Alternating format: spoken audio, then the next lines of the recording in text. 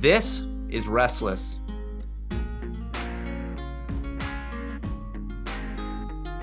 Welcome back, everyone, to Restless. I am your local resident, not usually the host, Pastor Michael, and Matt is not with me today because he had some other things to do.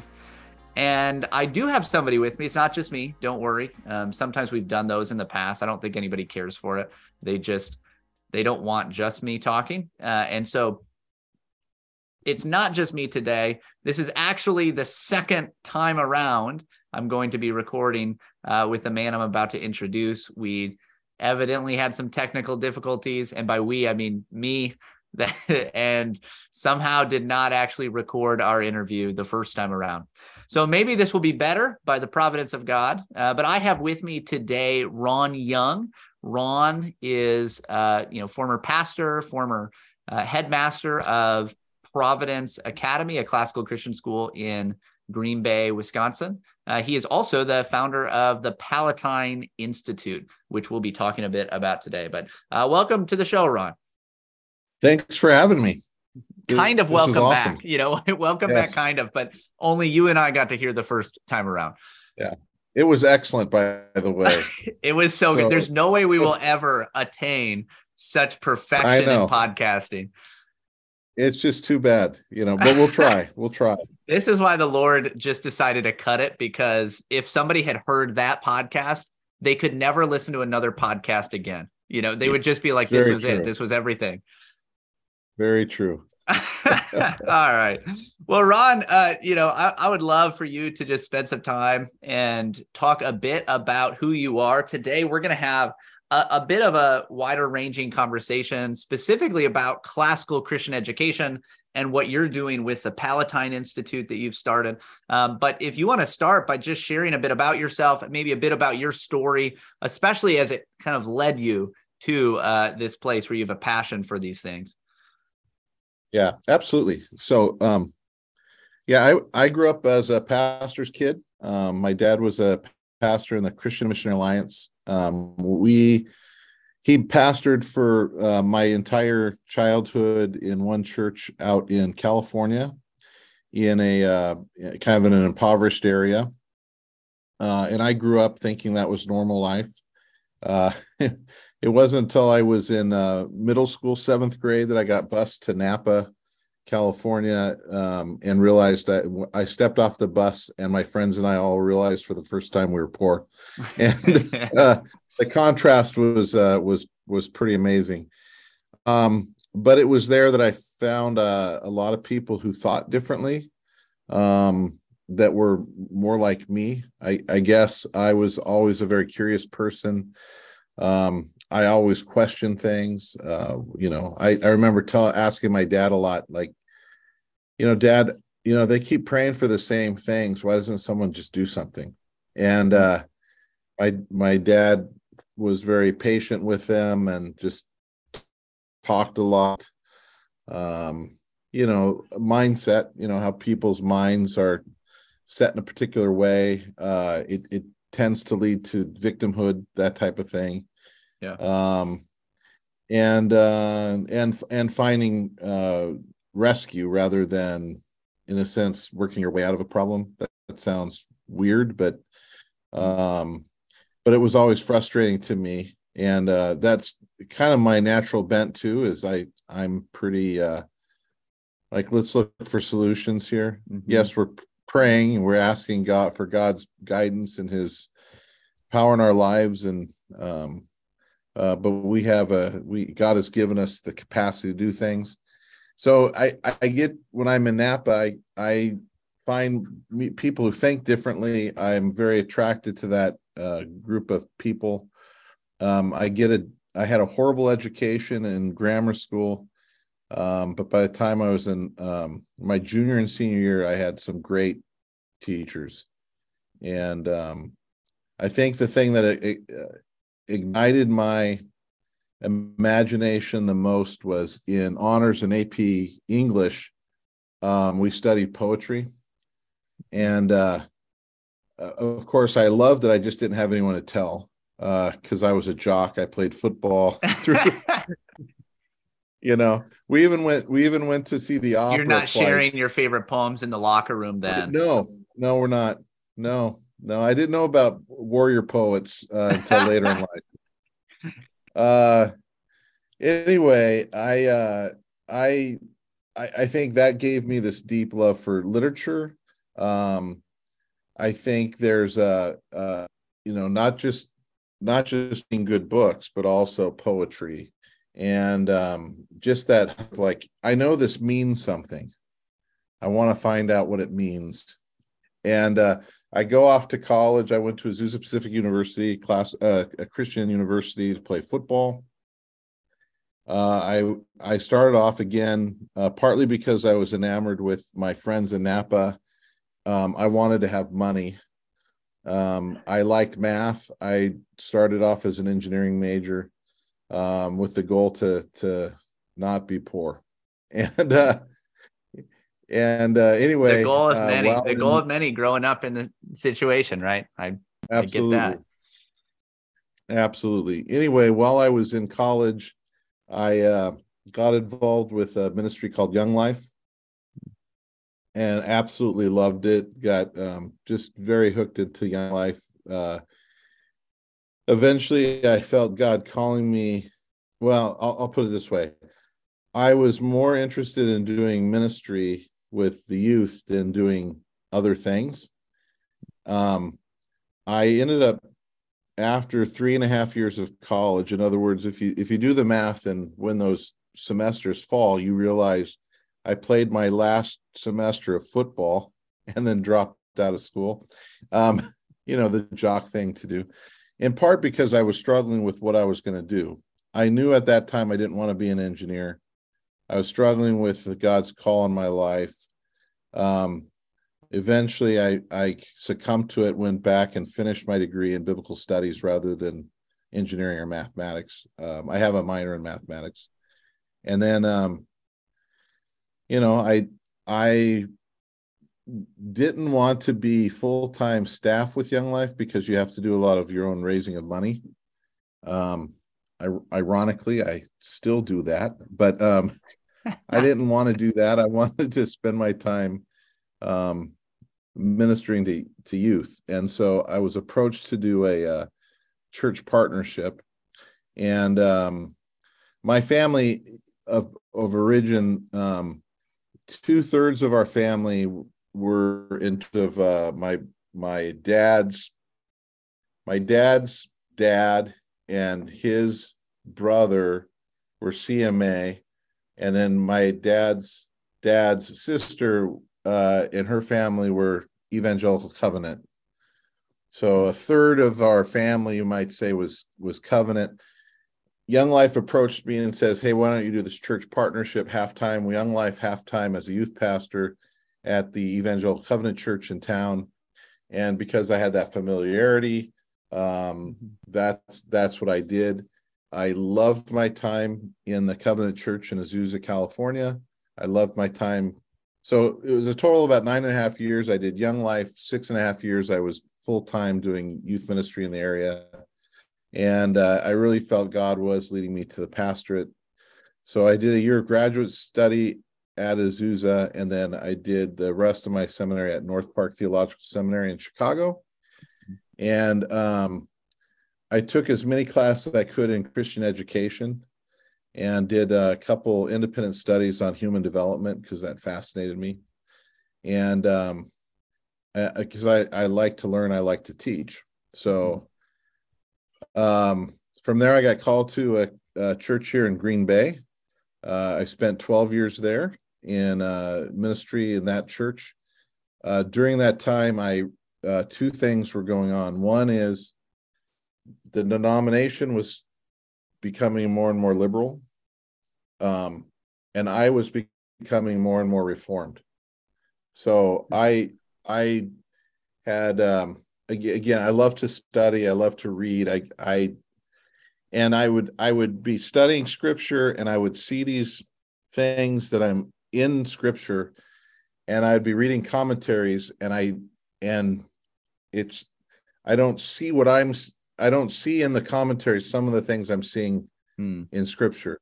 And so I'd pick up the phone, I'd call one of my seminary professors and I'd say, hey, I see this thing, and they'd go, oh yeah, so and so talked about that and this, and they'd come and we'd have a talk about it. And one of the things that was fascinating to me is how much the more ancient literature I read, especially ancient Greek and Roman literature, I would see things in scripture that it seemed to me clearly is referring to these things, or there's a definite connection. And I couldn't tell why commentaries just didn't say anything. Yeah. And wow, that's such an interesting point. That Yeah. you're able to see this because you're kind of immersing yourself more into the cultural context of the scripture itself. Yes.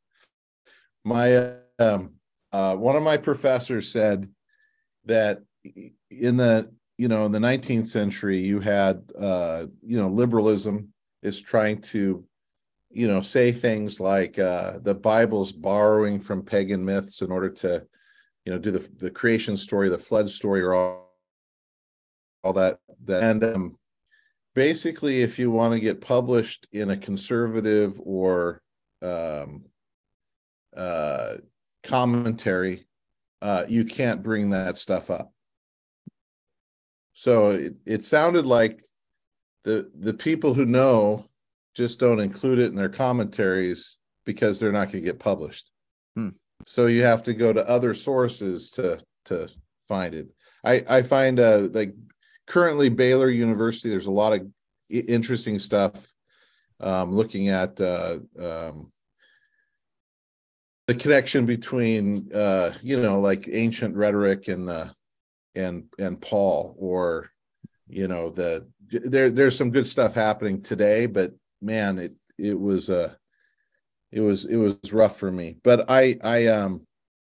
but in the things that I did see, especially when I was looking at things like typology and connections between Old Testament and New Testament, the sources I found that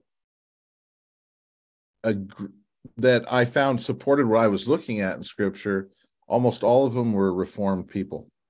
It was like Peter Lightheart, and folks like that. And, and I had already bought into infant baptism. I'd already, there's all these different things. Covenant theology just made complete sense. All these dominoes kept falling. And it was clearly, I was preaching from a Reformed perspective. And I don't know if that got me in trouble at my church. I don't think they really, because I'm not teaching Presbyterianism or Calvinism. I'm preaching scripture. Yeah, you're just, here's what the Bible says. Here's my explanation of what it says. You're not using maybe the theological jargon that you would get in a, Reformed systematic theology or something, right? So it's not as perceptible in the same way. Absolutely. So in the same time, I had when I went to seminary, I had one child. By the time I left seminary, I had two children. So early in my ministry in Green Bay, we were looking at schooling for my oldest son. He had, we thought, because of his birth date, kind of a late birth date, and because of his, some of his proclivities, it would probably be best for him to start school at 6 instead of 5. Mm-hmm. And so that was our plan. But sometime before his 5th birthday, he started reading like street signs. And we were like, oh, maybe we should teach him to read. Yep. And so we started to teach him to read. And we thought we can't delay his education because he's already reading. And so I had thought I had a whole year to figure this out, and nope, we just got to send him to school. So he went to a public school for kindergarten, and that was thankfully we had a really old school teacher, and she was great, but we knew that we were never going to have our kids in public school. Just a lot of the Why was that at the time? And when was this? When would this have been? This would have been in the early 2000, like 2000-ish, Yep. right? So So, what were the reasons at that point that you were thinking? well, one is, I'll give you an example. My wife is helping out in the kindergarten class, and she goes to do an errand for the teacher. She walks through the hall, and there was a first grader in the hall with other kids, with the teacher, the first grade teacher, standing at her door.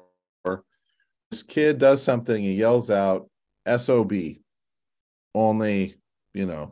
the words, just yells it out loud, and nothing's done.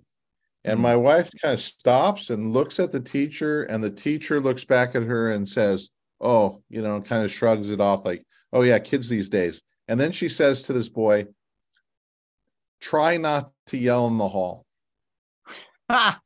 And so this school, if that same child would have thrown an aluminum can into the trash and not the recycling, he may have gotten sent to the principal's office. Wow. Right? So they have morals. They're just not Christian morals. Yeah. Right. They're just not Christian morals, and they don't align with reality. Yeah. That's just one example. There are several examples. One of the others was the teacher says, your son is a very active boy. He needs a lot of movement. And I understand that, and that's fine with me. And he does really great, but I know that when he goes to first grade, they're going to want to put him on Ritalin. And we're like, yeah, we don't want that. Like, we don't want drugs right away. Boy, yeah, there's just a number of things. Oh, and here's the last one.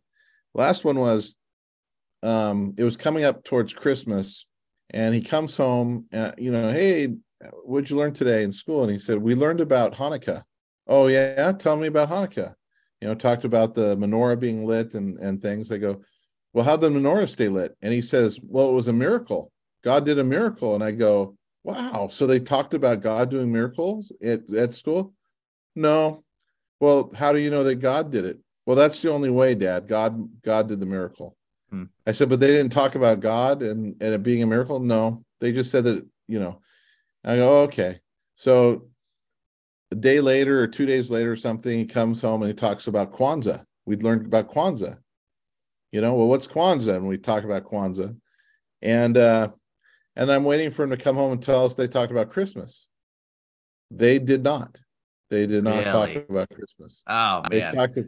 They talked about winter and the solstice and, whatever it is, they had their winter concert, those types of things. But they didn't talk about. So my son at 5 knew that the whole world changes because of Christmas. Everything is about Christmas, except you don't talk about it in school. Well, so school's pretty irrelevant.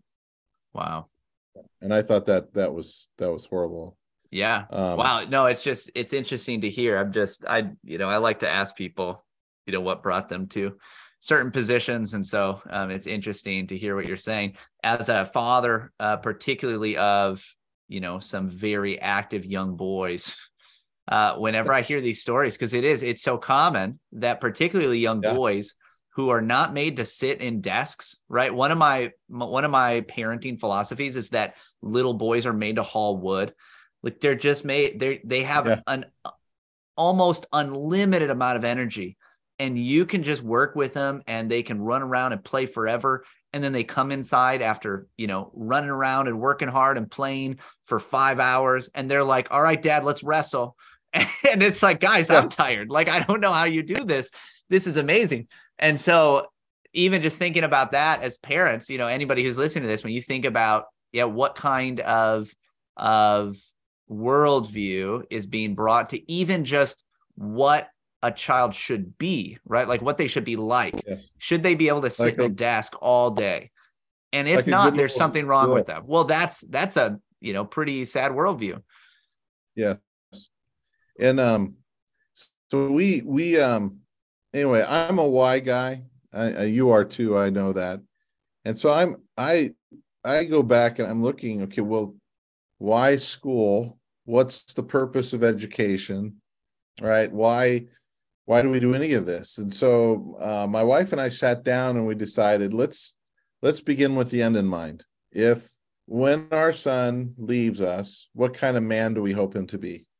And when we put down our list of things, it was almost all about character, right? Yeah. We want him to have these kind of virtues. We want him to be wise. We want him to have a good work ethic. We want him to be logical. We want him to be able to speak well. We want him to have good manners. We want him to be kind.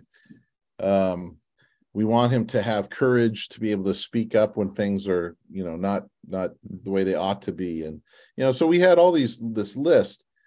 And then the question was, well, what kind of education would be best to do that? And I went back and I started reading all my philosophy of education books from seminary, and I brought others. Eventually, I stumbled across the Recovering the Lost Tools of Learning by Doug Wilson, who had read Dorothy Sayers' essay on the lost tools of learning and thought, hey, let's try a school based upon this trivium, the grammar, logic, rhetoric. And then he wrote the book after that experiment had been going on for about a decade. And I read it and I was like, it just struck a chord with me. This is what we should do. And so Providence Academy was already in existence here in Green Bay, but I was, pastoring a small church. And, between funerals and weddings and men's breakfasts and other things, Saturday was another work day. And Sunday is very busy. And I thought, if I'm going to be involved in my kids' education, and in their lives, homeschooling classically made the most sense to us. So we started homeschooling classically our children. Like I said, I stayed at the church for 12 years, and then I resigned. And then a little later on, I was asked to help plant a church on the other side of town, and we used the Heidelberg Catechism as kind of our statement of faith. I was going to bring in the three forms of unity, and the plan is that we were probably going to be a CREC church, but as in God's providence, I got a phone call, and the headmaster at Providence Academy called me because I had done chapels for them from time to time. Mm-hmm. I wanted to see them do well. But the headmaster there called me and asked if I would be willing to teach Latin. And I was bivocational trying to start the church. And I ended up teaching Latin there part-time.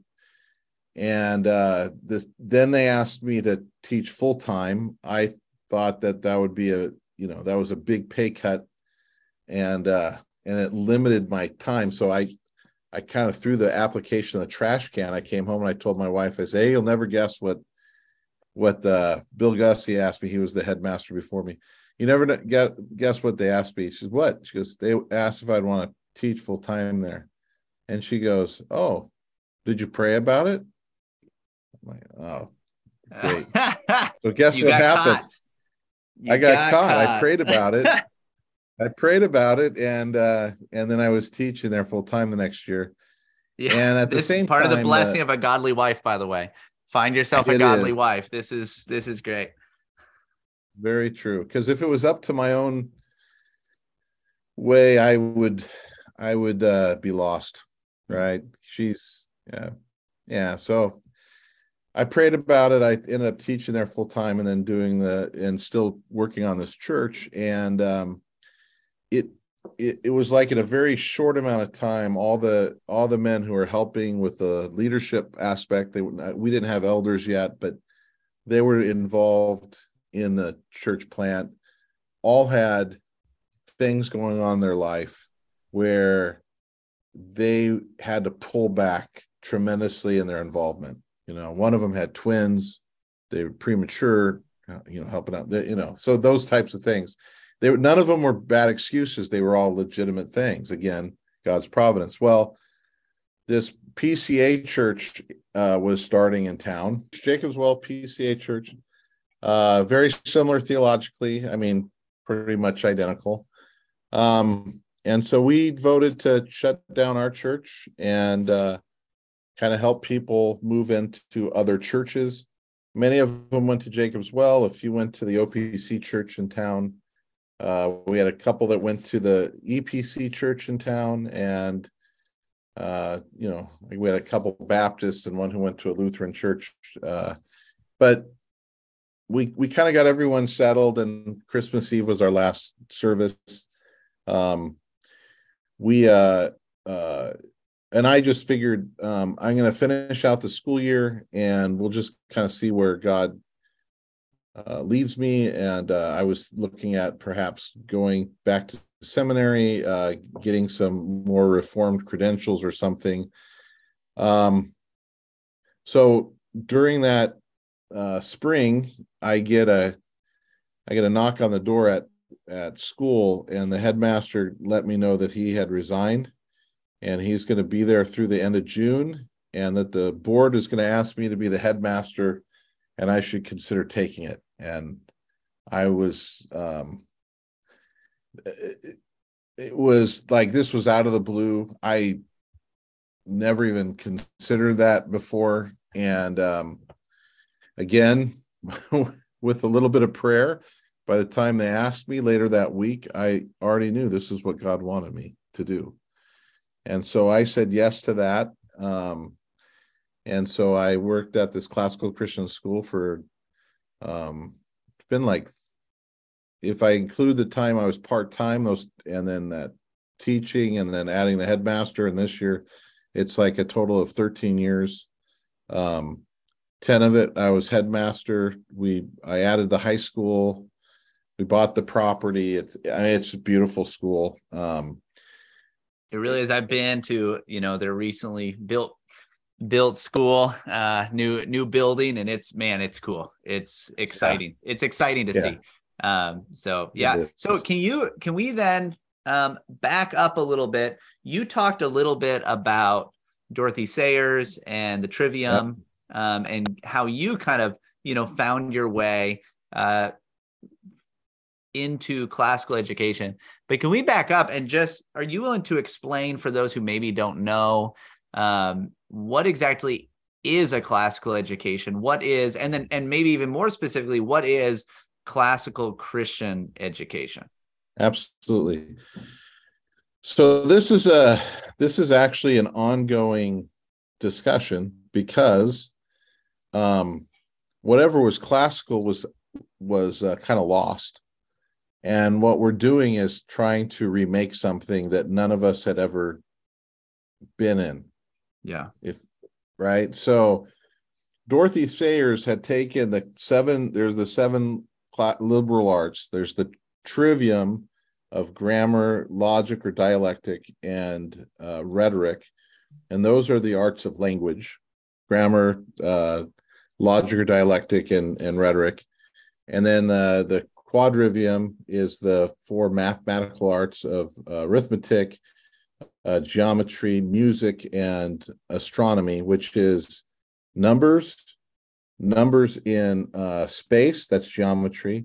Music is numbers in time, and then astronomy is numbers in time and space. Right? So that's quadrivium. So what Dorothy Sayers did was she noted that in her understanding of human development, this different stages of human development seem to align nicely with the trivium.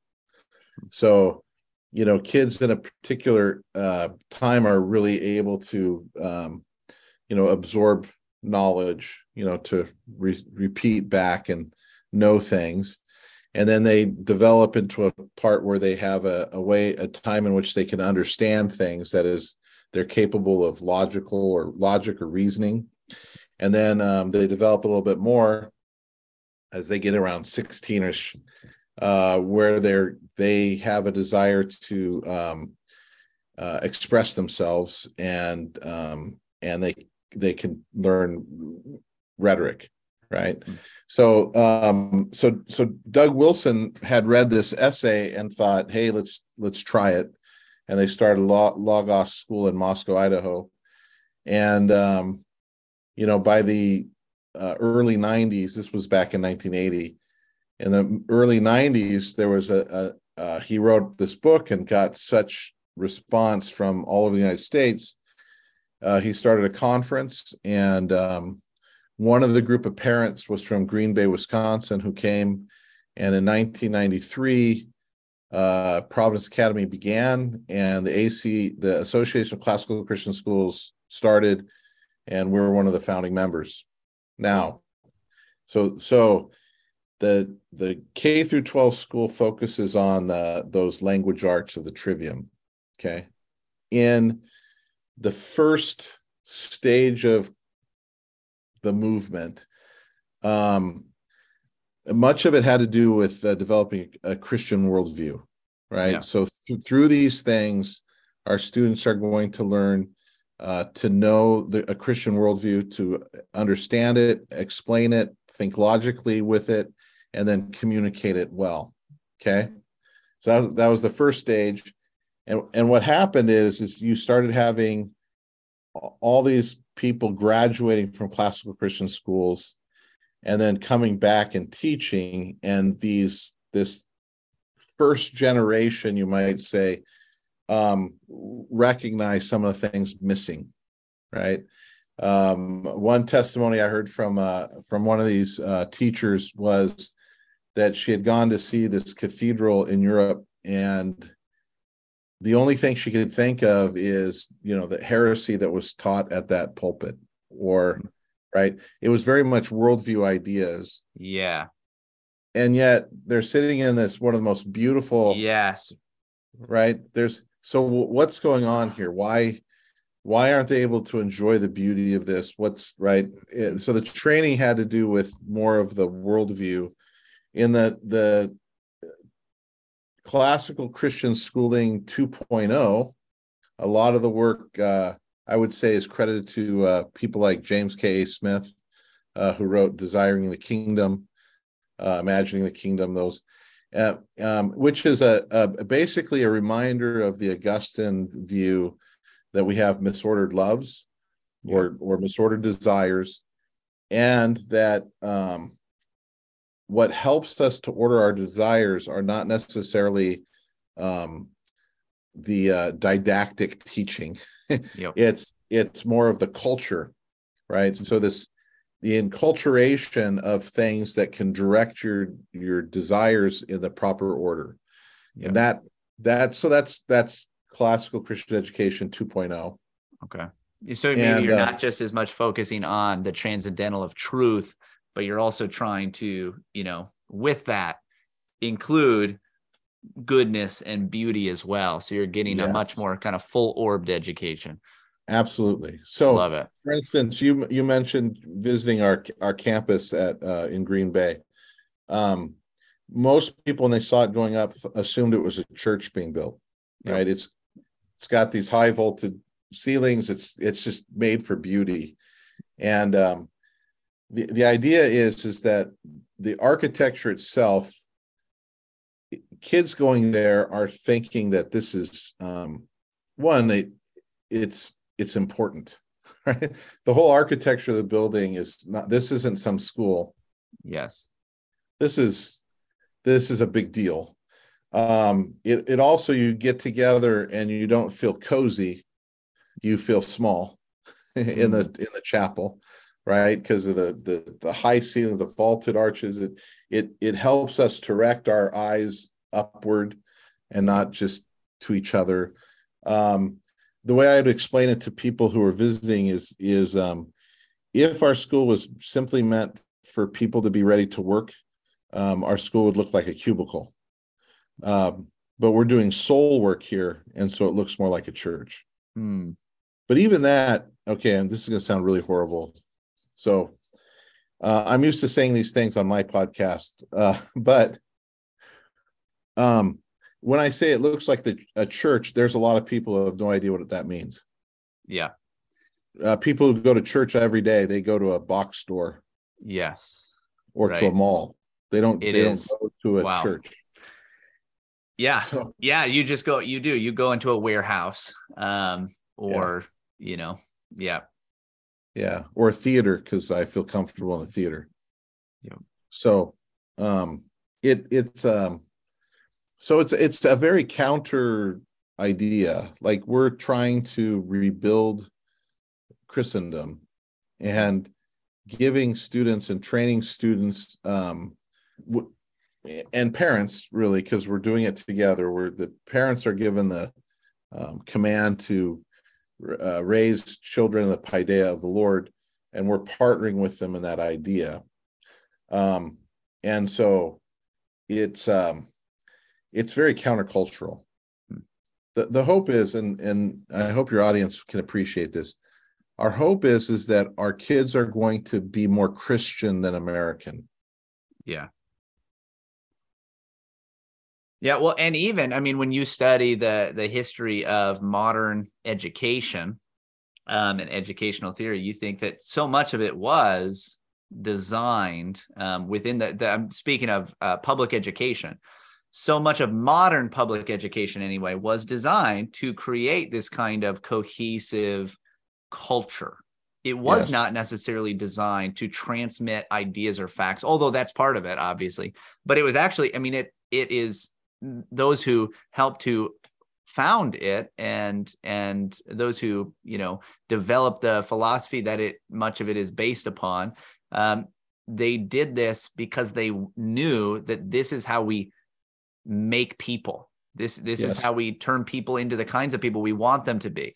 And that's what education ultimately is. So to have that end goal, I love that what you were saying when you first started to work through this with your son, and thinking, okay, what do we want him to be?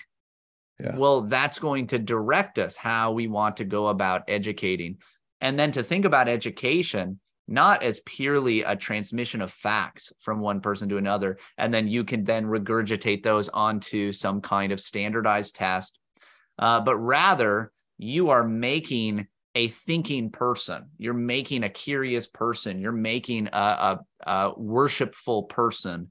You're making a humble person. You're making somebody full of character, giving them hard work and things like this. It's just so nice to hear that. Yeah. It's just so nice to hear those things. Yes.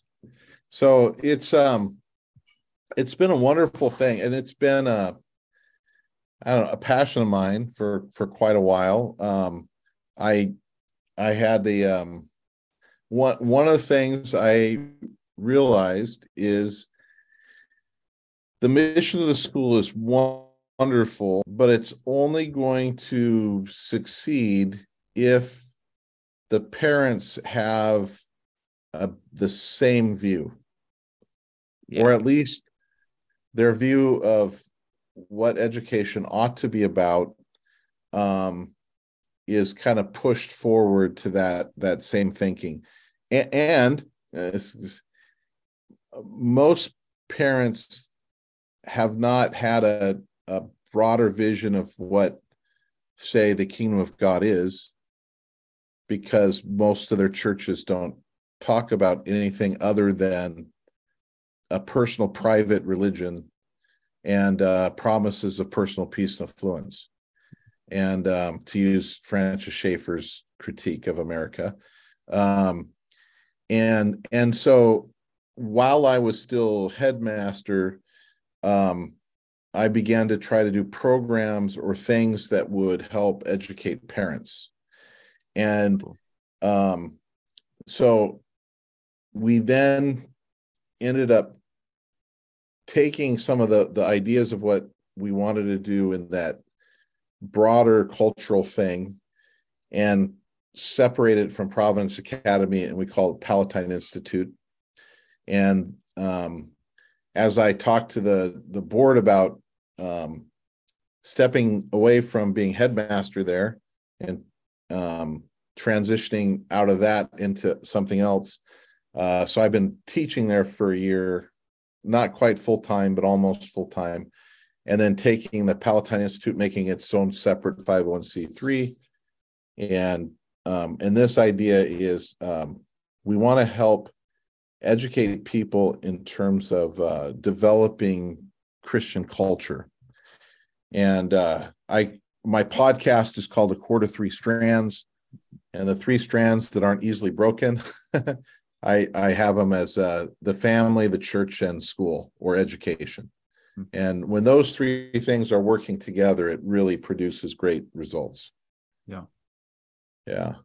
Yeah. And I recommend, by the way, anybody who's listening to check out that podcast. I've really benefited from it and have really, really enjoyed it. Ron, why?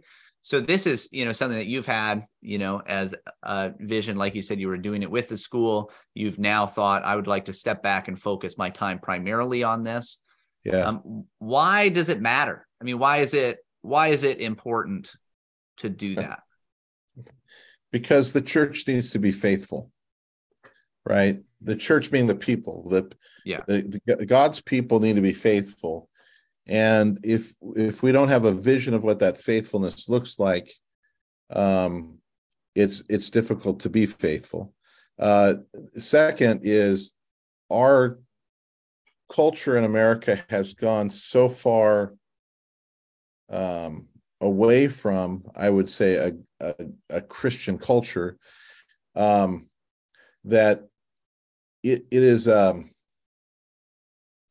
needs to be revived, and for a couple of reasons. One is because it's good, right? Yeah. Like in that philosophic sense that something's good as if it is fitting for its purpose, and a culture, human beings having dominion and working together in the preservations of family and having civil institutions that help the flourishing of that community. It's a good when it's all flourishing, but if it's not aligned with what God has taught us in his word, it won't be flourishing. It's going to be a culture of death. And we see this, we're going just wacko in our world. The second part too is we need to re-evangelize the country, right? And the further we've gone away from the idea, once you abandon the idea of God and you decide that you're a secular place and you can't talk about God, or God is not a part of it, it becomes a very nihilistic.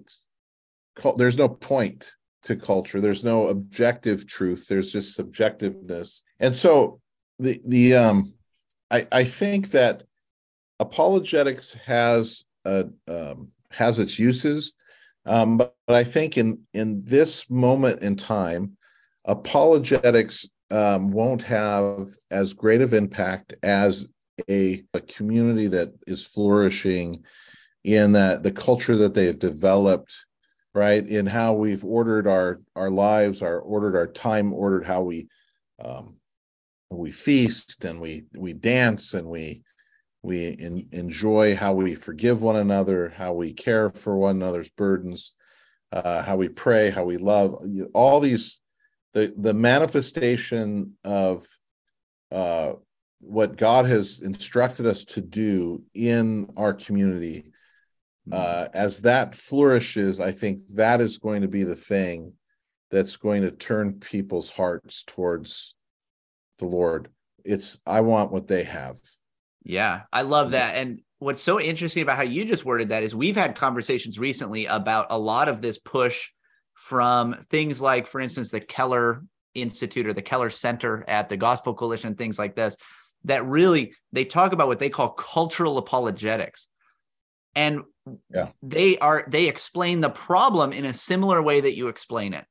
But then the solution seems to be, well, let's write more articles about those issues. right? And so Yeah. you're actually running into maybe a similar problem that you talked about with certain aspects of homeschool that were focused on worldview alone. It's obviously a good thing, but Yeah. when it's only that, and you don't have the element of actually lived out truth and goodness and beauty in such a way that you can invite people into it, that people can see, wow, I love how that father loves his children and the children love their father, and how they just live together in this, organic and healthy and beneficial and fruitful way.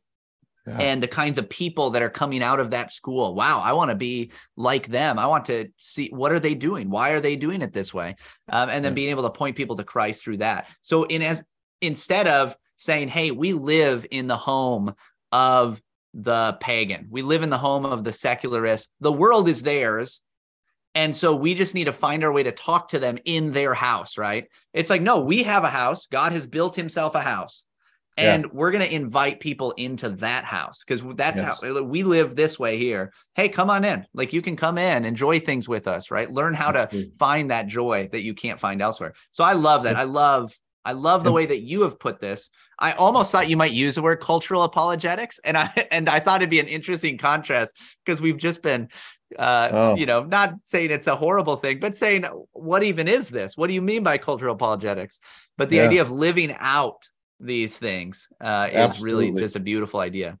And there's a need for articles, as long as it's not just sitting on your desk. It's calling people up.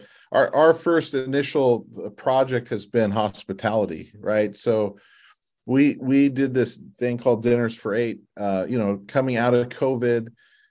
We had families from the school sign up, and it's just, you have a host family and 3 other couples, and so 8 people in all. And it was simply a simple supper together in someone's home.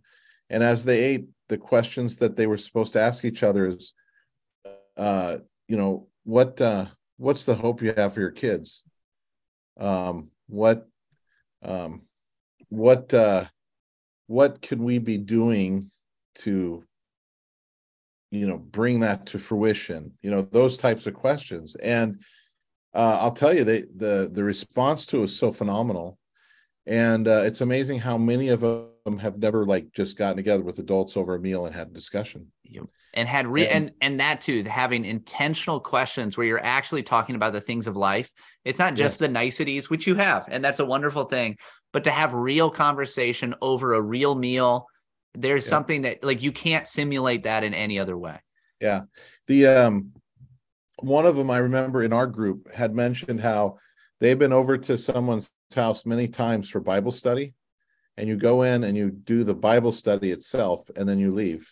Yep. And they've never sat and had conversation. And this is a lost art, and it's one of the things we have to do. So some of the things that we'll be doing here pretty soon is not only the hospitality, training people how to have people over, how to have conversations with one another by doing it as an example. But we also want to have dances. And we talked about this, you and I, at one point. And part of it is, again, we can talk to kids till we're blue in our face about God's plan for marriage and the 2 genders of male and female. But there's just an onslaught. Every TV commercial, or now Disney movies or whatever, they're always going to have gay or lesbian couples in it. And so there's this onslaught. But if our own children, witness and experience the beauty of dancing, where you have a male who leads and a female who goes along with that leading, and together there's just this beautiful thing. It's going to be very difficult to convince them that it could be any other way. So we need to, and the other is just, dancing is just fun. Yeah. Right. And so we need to have something good and wholesome for our kids. It's just fun, and it's beautiful, and all ages could be involved in the same kind of dancing. And so here, coming in the future, we'll be talking about how to have feasts, for instance. What does that mean? Why I think that in the Protestant Reformation, because the Catholic Church took the idea of feasting, during the feudal times, the lords would they were on the hook for giving their serfs a day off from work, and they would provide food, and it was oriented around either the life of Jesus or one of the saints, a missionary or an apostle or something, and you're doing it in commemoration of their life and those activities. And it was just wonderful. But over time, it became a requirement. Yes. Especially as society started to become urbanized. Who's going to pay for this? It became a burden. And I think the reformers, I think, rightly kind of try to get away from that idea that the church could add these burdens onto the people. Yep. But my feeling and that's exactly opposite of a feast, right? Like the very inherently in the idea of a feast, it is to take away that joy and overflowing of thankfulness that a feast needs to be a real feast, And we need to we can't throw the baby out with the bathwater. Yes. So one of my favorite things was just on if we look at the birth of Christ as December 25th, John the Baptist was born on June 25th. I don't know if we actually know that, but it makes sense in a liturgical calendar that we have a feast day on the June 25th. Historically, throughout Europe, they would have bonfires on June 25th because he's the precursor to the light of the world. And to remember his birth and ministry, you get around on the early summer day with your friends and have bonfires. That's what a feast is. This is how you order a life and a culture around things that matter, right? So think about it right now.